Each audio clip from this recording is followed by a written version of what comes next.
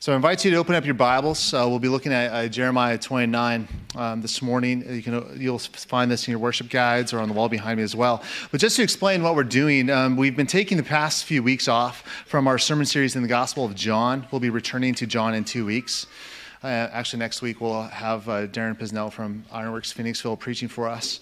But we've been taking the past 3 weeks to spend time thinking about the DNA of the church, thinking about what it means for a church to be centered on the gospel, thinking about what it means for a church to be a kingdom, a community of the kingdom. And today we're going to be thinking about the mission of God.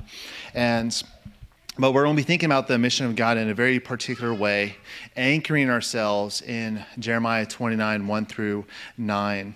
But oftentimes when you think about the idea of mission, from Scripture, you may think about one of the Great Commission passages, Matthew 28, 18 through 20, Acts 1, 8, John 17, 18 and 21. The reality is that in the Gospels, there's actually 7 different Great Commission passages. But so when we have that mindset, we can easily get into this idea that mission is a New Testament thing and not an Old Testament thing. And what the lessons we really want to learn this morning is that this is actually a biblical thing from the page in Genesis 1 to Revelation 22. So let's open up our Bibles. Let's give our careful attention to the reading of God's Word. I'm reading from the English Standard Version this morning. So let's give our careful ear to God's words of love that are given to you and bought by Christ's blood for you as well. These are the words of the letter that Jeremiah the prophet sent from Jerusalem to the surviving elders of the exiles, and to the priests, the prophets, and all the people whom Nebuchadnezzar had taken into exile from Jerusalem to Babylon. This was after King Jeconiah and the queen mother, the eunuchs, the officials of Judah and Jerusalem, the craftsmen and the metal workers had departed from Jerusalem. The letter was sent by the hand of Elasah, the son of Shaphan, and Jeremiah, the son of Hilkiah, whom Zedekiah, king of Judah, sent to Babylon to Nebuchadnezzar, king of Babylon. It said, "Thus says the Lord of hosts, the God of Israel, to all the exiles whom I have sent into exile from Jerusalem to Babylon. Build houses and live in them. Plant gardens and eat their produce. Take wives and have sons and daughters, and give your daughters in marriage, that they may bear sons and daughters. Multiply there and do not decrease. But seek the welfare of the city where I have sent you into exile, and pray to the Lord on its behalf, for in its welfare you will find your welfare. For thus says the Lord of hosts, the God of Israel, do not let your prophets and your diviners who are among you deceive you, and do not listen to the dreams that they dream, for it is a lie that they are prophesying to you in my name. I did not send them, declares the Lord." This is the word of the Lord. Thanks be to God. Let's pray together. Father God, we thank you for your word that you have given to us. This is your word that you have given to teach and to instruct us, to convict us, to train us in righteousness. But this is your word that you have given to us so that we would become more like you and be your witnesses in this world. And so, Father, we pray that your Spirit would shape us and mold us, that we would become more like your Son, Jesus Christ. In his name we pray. Amen. On June 15th, 1985, a man walked into the Heritage Museum in Russia. And he walked into this museum with a specific intent, and his intent was to vandalize one of Rembrandt's paintings, Danae. And so what he did is that he took sulfuric acid and he threw it at the painting, and then he proceeded to slash this painting with a knife. It took the next 12 years for this painting to be fully restored. This was an act of vandalism. That word vandalism actually was created in 1794 to actually characterize the destruction and the vandalism, don't use a word in the definition, but to characterize the vandalism of artwork in the wake of the French Revolution. Perhaps one of the most famous paintings in the world is the Mona Lisa, and that has also been subject to vandalism. Someone tried to spray red spray paint at it. Someone threw a rock at it, and various other things as well. But we begin this sermon to think about this this reality of vandalism because one of the best definitions of sin is from Cornelius Plantinga, and he says that sin is shalom vandalized. See, when God created the world, this goes back to Genesis 1. We heard a little bit about this in the very first membership question. But when God created the world, he sung praise and delight over his creation. That with every creative act, God said, this is good. This is good. This is good. And when all of creation was done and completed, God sung over the creation and said, this is good. This is very good. That is when God created humanity. He sung delight over it. As we learn from the Psalms and Romans and scriptures that all of creation sings praise to God. And because all of creation is beautiful and good. But something happened to that paradise, to that beauty, to that peace, that wonderful life with God. When Adam and Eve he walked with God, something happened to that beautiful paradise. And that's when sin comes into the world. And so sin is this shalom, this peace that has been vandalized, that has been ruined. Perfection and glory, peace being vandalized. But again, the biblical story doesn't end there. Think about the Apostle Paul. Paul says that we are the new creation. As followers of Jesus Christ, we are the new creation. We are a new humanity. We are God's family. But also as followers of Jesus, we are actually sent into this world. And that is one of the lessons that we're going to be considering today, that we are sent into this world. And this is a calling that is very specific. This calling of being sent into the world is also very tangible. It's something that you should be able to take a step back at and see lived out. And so how we're going to be considering this calling that we are sent by God to Westchester. This is how we're going to begin. And the first point is that we are sent by God. Look with me in verse 4. That we are sent by God. Thus says the Lord of hosts, the God of Israel, to all the exiles whom I have sent into exile. So here we begin to see that God's people are a sent people. We see this from the fact that God actually sends his people here into exile. But taking a step back out of this and looking at the bigger picture in the Old Testament, that God called Abraham to follow him, to come out of Ur. And when God called Abraham in Genesis 12, he says, come follow me. I will bless you. I will make your descendants into a blessing to the nations. Think about Moses as well, who was actually sent to Egypt. Think about Jonah, who was sent to Nineveh. See, what Jeremiah is doing here is that he's writing a letter to those who are in exile. That is sad. That is traumatic. It is disorienting in Israel's life. See, for Israel, everything about Israel, like even their life with God and having blessings from God, that was the sign of that life with God, and those blessings came from and come from the promised land, the city of Jerusalem, even the temple. All of these were signs of God's presence and blessing to them. In fact, their place was a tangible sign that they were, in fact, God's people. So what happens all of a sudden when that's lost? What happens when that's lost? See, the Babylonians defeated them in war, took the Israelites, displaced them. They became refugees. They were resettled throughout the Babylonian Empire. Babylon took the best and the brightest to Babylon in order to be re-educated. They were put through like a re-education program or a re-education camp. That's where the book of Daniel picks up. But inevitably, these people, these Israelites would wonder, doesn't God love us? Where is God in this? How do we live in this pagan space? For Psalm 137 is one of the Psalms that is actually written during this time of exile.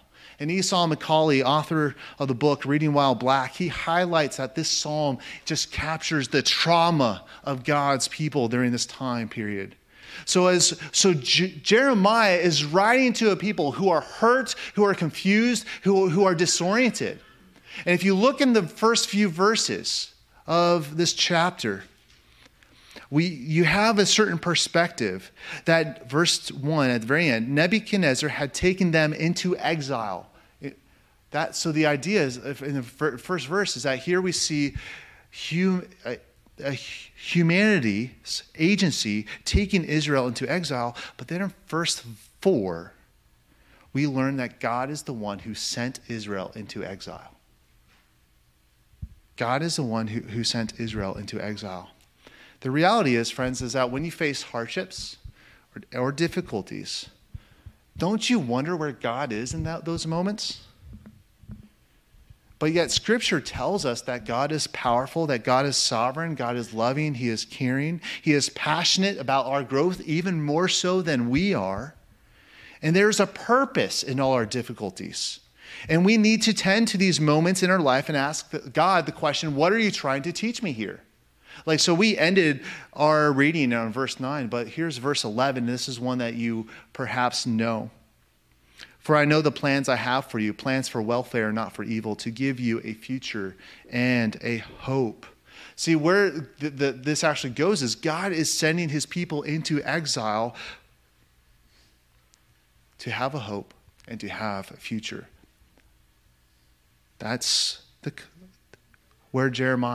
moment that Jeremiah is writing into. But he's writing them with some very specific directions. But before we get to these specific directions, let's think about our own cultural moment for a moment. Because for the past 65 years or so, we have been living in what writers have been calling a post-Christian culture. And so like Stefan Paas, who is I believe he's a Dutch, but he studies culture and the mission of the church, but he says that up until 1995, Christianity was seen as a morally good thing. Then from 1995 to 2015, Christianity was seen as a morally neutral thing. At worst, Christianity was weird. Hence the song Jesus Freaks. If you remember that, Christianity is weird. It's a great song. But then ever since then, since 2015, that Christianity is seen morally regressive or backwards and so forth. And so that if you say that I'm a follower of Jesus Christ today, people will look at you with suspicion, with distrust, and so forth. And so this idea right here of Israel being sent into exile is actually helpful to us to consider. This is very relevant to us. See, even this is a New Testament idea as well, that the Apostle Peter in 1 Peter writes to the elect exiles who are in Turkey. So one of the lessons that we can just immediately pick up is that a Christian identity, there we go, is an exilic identity. A Christian identity is an exilic identity because Jesus calls us to be in the world but not of the world. So while we say this world is not my home, we can still sing that this is my Father's world. And that is our calling in this world. And so this is not only a cultural moment that we live in, this is actually the cultural moment that God has sent you to. This is the cultural moment that God has sent you to. And so historically, Christians have described this idea of our sent reality as being the mission of God, or where we are missionaries. That's really what we're considering today, that we are actually God's missionaries to this cultural moment in 2022 and to Westchester. But there are two things to clarify at this moment, because this word mission or missionary does have some baggage. Because first, when many people hear the word missionary, they think about colonialism, Western colonialism. So when Western missionaries were sent overseas to preach the gospel, they also demanded that people become like them in order to be seen as a mature, recognized Christian. So that, yes, you may be converted to Christianity, but you'd also have to learn the English language, and you'd also have to wear Western suits and so forth. And so that perhaps the missionary Hudson Taylor, this is why he was so successful, is because he actually said, I'm going to dress up like a Chinese individual and minister the gospel. But that Western colonial missionary model is actually very contrary to even Paul's own missionary methods. 1 Corinthians 9, 23, 27. To summarize, to the Jew I become a Jew. To the Gentiles I become a Gentile. To those under the law I become under the law. To those without the law I am without the law. So just clarifying some baggage there, but there's something else to consider about this. Secondly, while Jesus sends his followers into the whole world, that is clear. Let's be very clear. God sends his followers to the whole world. That's in Matthew 28. That's also very clearly in Acts 1:8, where Jesus says that you will be my witnesses to Judea, to Samaria, and to the ends of the earth. So, but when we think about missions, or being a missionary. As Christians, how we think about that word within our Christian dictionary, so to speak, is that we think about missions as being over there or somewhere else. And many of you have gone on mission trips and have served and given your lives perhaps for a year or 2 or 3 in missions overseas. And that is wonderful and beautiful. It truly is wonderful and beautiful. The reality is that missions is not over there. Missions is everywhere. It is an everywhere endeavor. And so here's Alan Briggs. His book, Staying is the New Going. For a long time now, mission has been framed as a far-off endeavor, a trip requiring a passport, a plane ticket, and a lot of packing.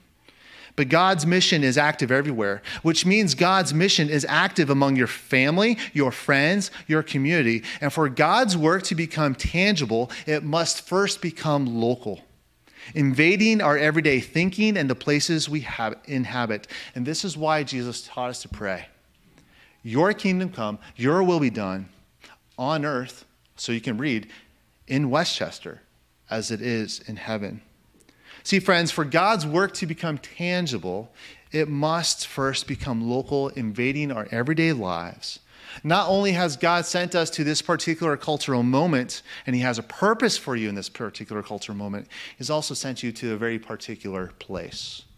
This is our second point, that God has sent us to a particular place.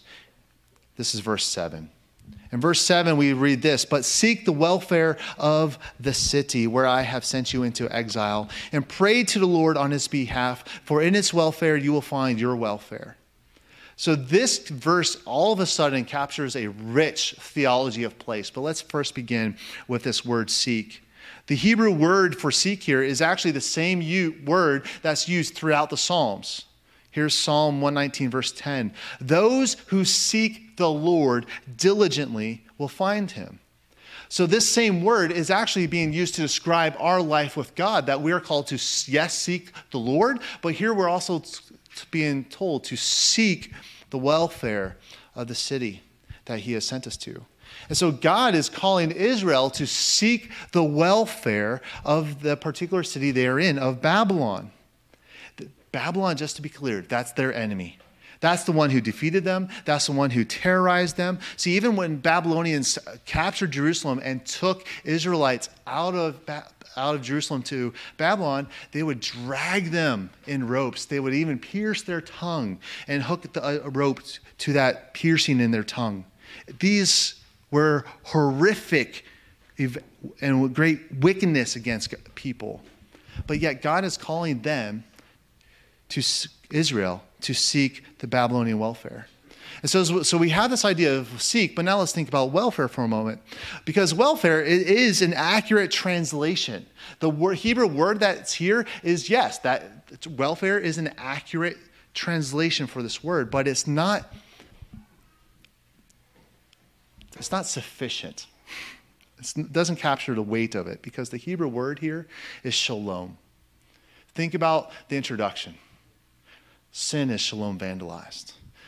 This is a call to seek the shalom of a city. This wonderful biblical word means peace, wholeness, prosperity, renewal. And then that within the entire biblical story, you can only have shalom when people know God. Because the only true moment of shalom throughout all of Scripture is when sin did not exist. Shalom is what characterized the Garden of Eden. And that shalom is only possible when God is the one who is reigning and people know him. So what actually makes welfare a fitting translation is that when we pursue life with God and seek others to have that same life and knowledge of him, there will be very practical, tangible social implications. We will be seeking the prosperity, the wholeness, and the welfare of others. So this command is to seek the welfare of the city, to seek the peace of the city. This is exactly what Jesus did and modeled for us, that Jesus came, he dwelt among us. So Eugene Peterson translated that passage that Jesus moved in to the neighborhood. That's what Jesus' entire life and ministry was about. He moved into the neighborhood. Vito Aido, he is a pastor in Jersey. He wrote this, and so the historic Christian language that characterizes what I'm describing as the word parish ministry. But this is what Vito wrote. That parish ministry is an attempt to do church with the conviction that the incarnation actually happened. Grace operates in the arena of the physical world, so to think about spiritual matters is also to take physical matters seriously. This means that everything we do in church should be very attentive to place, where we live, where we work, where we worship, even where we have our community groups. I love how he opened that. That parish ministry is an attempt to do church with the conviction that the incarnation actually happens. So here's the question. If Jesus would come to Westchester and minister, what would that ministry look like? If Jesus would come to Westchester and minister to this community, what would that ministry look like? The answer should be, we should be able to say that's what we're doing. That's what our ministry is. Just look at the church. For example, and I love the Liberty Network and Liberty Churches. Some of you know that amazing church network. But their mission statement, if I could steal it, I would. And it is this, that our mission is to live, speak, and serve as the very presence of Christ. That is our calling as Christians, to live and speak and serve as the very presence of Christ. That is our calling. And the reality is that when we think about this, that God has given us a place to love, we cannot claim to love people if we also don't love the environments that they are in. Think about your home. This is just to make very practical common sense. Think about your own home. That you love your family. So because you love your family, what do? You love your family, so you do the laundry. You love your family, so you make dinner. You love your family, so you do the dishes. You complete home repairs. You run errands. You take care of the environment that your family is in. And see, God has sent us to this place called Westchester in order to seek shalom here. To pray that God's kingdom would come here in Westchester as it is in heaven. And so Jeremiah, God is sending Israel into Babylon to seek the welfare of the city. And God gives some very clear instructions to the Israelites on what to do here. This is our third point. Thinking about some missional rhythms. See, Israel is actually being exiled here for generations. In the previous chapter, we did not look at this, but there's a false prophet, Hananiah. And this is actually what's being alluded to in verses 8 and 9 when God says, don't listen to false prophets. But what the false prophets are saying is that, hey, don't worry, you're going to be back in Jerusalem in 2 years. That's what the false prophet Hananiah is saying. But what Jeremiah is highlighting is that the Israelites are going to be in exile, not for 1 generation, not for 2 generations, but for 3.5 generations. That's what Jeremiah is pointing out. So here are the missional rhythms that God gives to Israel for Babylon. Build homes and live in them. Plant gardens and eat their produce. Take wives and have sons and daughters. Take wives for your sons. And give your daughters in marriage, that they may bear sons and daughters, multiply there, and do not decrease. But seek the welfare of the city where I have sent you into exile, and pray to the Lord on its behalf, for in its welfare you will find your welfare. See, what Jeremiah is pointing out is that this is a long-term calling. This is a long-term vision. and it challenges our American experience. It challenges our American transience. See, roughly 10% of the entire American population moves every year. Add that up. Every 10 years, every year 10% of the American population moves. That means every 10 years, the entire American population just moved. You can narrow it down even further, that every 5 years is the average number that a family moves. One of the best things you can do for the sake of gospel ministry is to stay put and to plant roots. There's no such thing as bigger or better for Christians. It was Francis Schaeffer, one of my personal heroes, who wrote that there are no little people, there are no little places. And what it means is that there are no insignificant people, nor are there any insignificant places. And what we need to do is to fight transience. We need to fight this temptation that bigger is better. We need to fight this temptation just to have a bigger house for the sake of having a bigger house, or to be in a better school district just to be in something better. By the way, it's a different story when your family is outgrowing your apartment, just to be clear. And so Sean Banesh, he's an author who lives in Portland. He writes this, that presence does not negate proclamation. Instead, presence empowers proclamation. Presence gives proclamation legs to stand on. But by becoming rooted and established in a place, we earn the right and the credibility to be heard. Friends, one of the best things you can do to advance the gospel in this world, in this place, is to stay put and plant some roots. Specifically as a church, we need to do this. And we as a church need to ask, what does Jesus' kingdom look like here?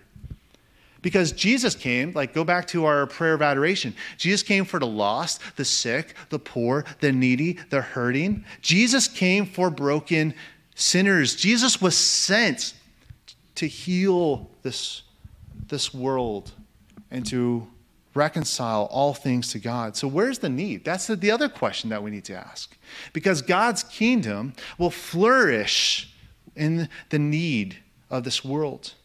And so the answer to these two questions of Jesus' reign and the needs of the city is actually that the answer, that intersection, is where God sends us. Because when Jesus reigns, the shalom, the peace, and the prosperity, the welfare of the city follows. So here's two examples. My friend Ray Kanata moved to New Orleans in 2005.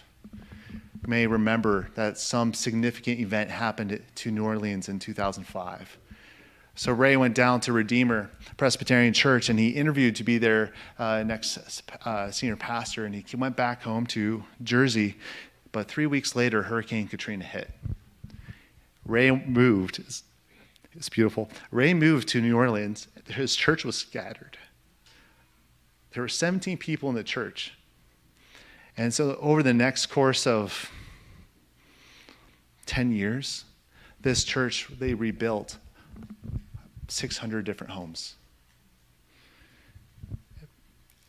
Not only that, they planted 2 other churches.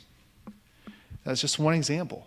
The church is sent into the neediness of this world in our local places. So another example is that one of our parent churches is City Church of Wilmington. The City Church of Wilmington organized in 2016. I remember being a part of that organization service in February 2016, and the following week there were 3 shootings in town on the same block that members in the church lived. Then that following year, Newsweek magazine published that here's Wilmington, Delaware, Murder Town, USA. See, this is the neediness of a world. What do we do when we see the neediness in our world? Do we run away? Think about what Jesus did. What did Jesus do? No, Jesus came, lived, and he moved into the neighborhood. He was sent into this world. And so the wonderful gospel reality of the missionary identity for us as a church, think about John 17:18. Father, as you have sent me, I send them. Church, we are sent to Westchester to display his kingdom here. And so at the very end of Scripture, there's this wonderful, glorious gospel truth that is spoken by Jesus. Behold, I am making all things new. Think about John 3:16, that God so loved the world, that amazing Greek word, world, cosmos, means real, tangible people, real, tangible places. God so loved the entire cosmos that he gave his only beloved Son. So Jesus, when he goes to the cross, he dies upon the cross and he reconciles you to God, yes, but the lesson of Colossians 1:15-22 is that Jesus, when he died upon the cross, he reconciled all things to himself. And so just as sin vandalized God's glorious creation, just so sin is the vandalism of God's masterpiece. Friends, dear church, we get to be the tools used in the restoration process. Yes, that may mean going overseas and taking the gospel to people, but that can also mean planting down roots and staying put. That can mean being a part of Christianity Explored. That can mean serving our community in tangible ways. And there's a lot of tangible needs in this immediate community and also our region. The reality, friends, is that God has sent us here to love this place so that we can see his kingdom come in Westchester as it is in heaven. Let's pray.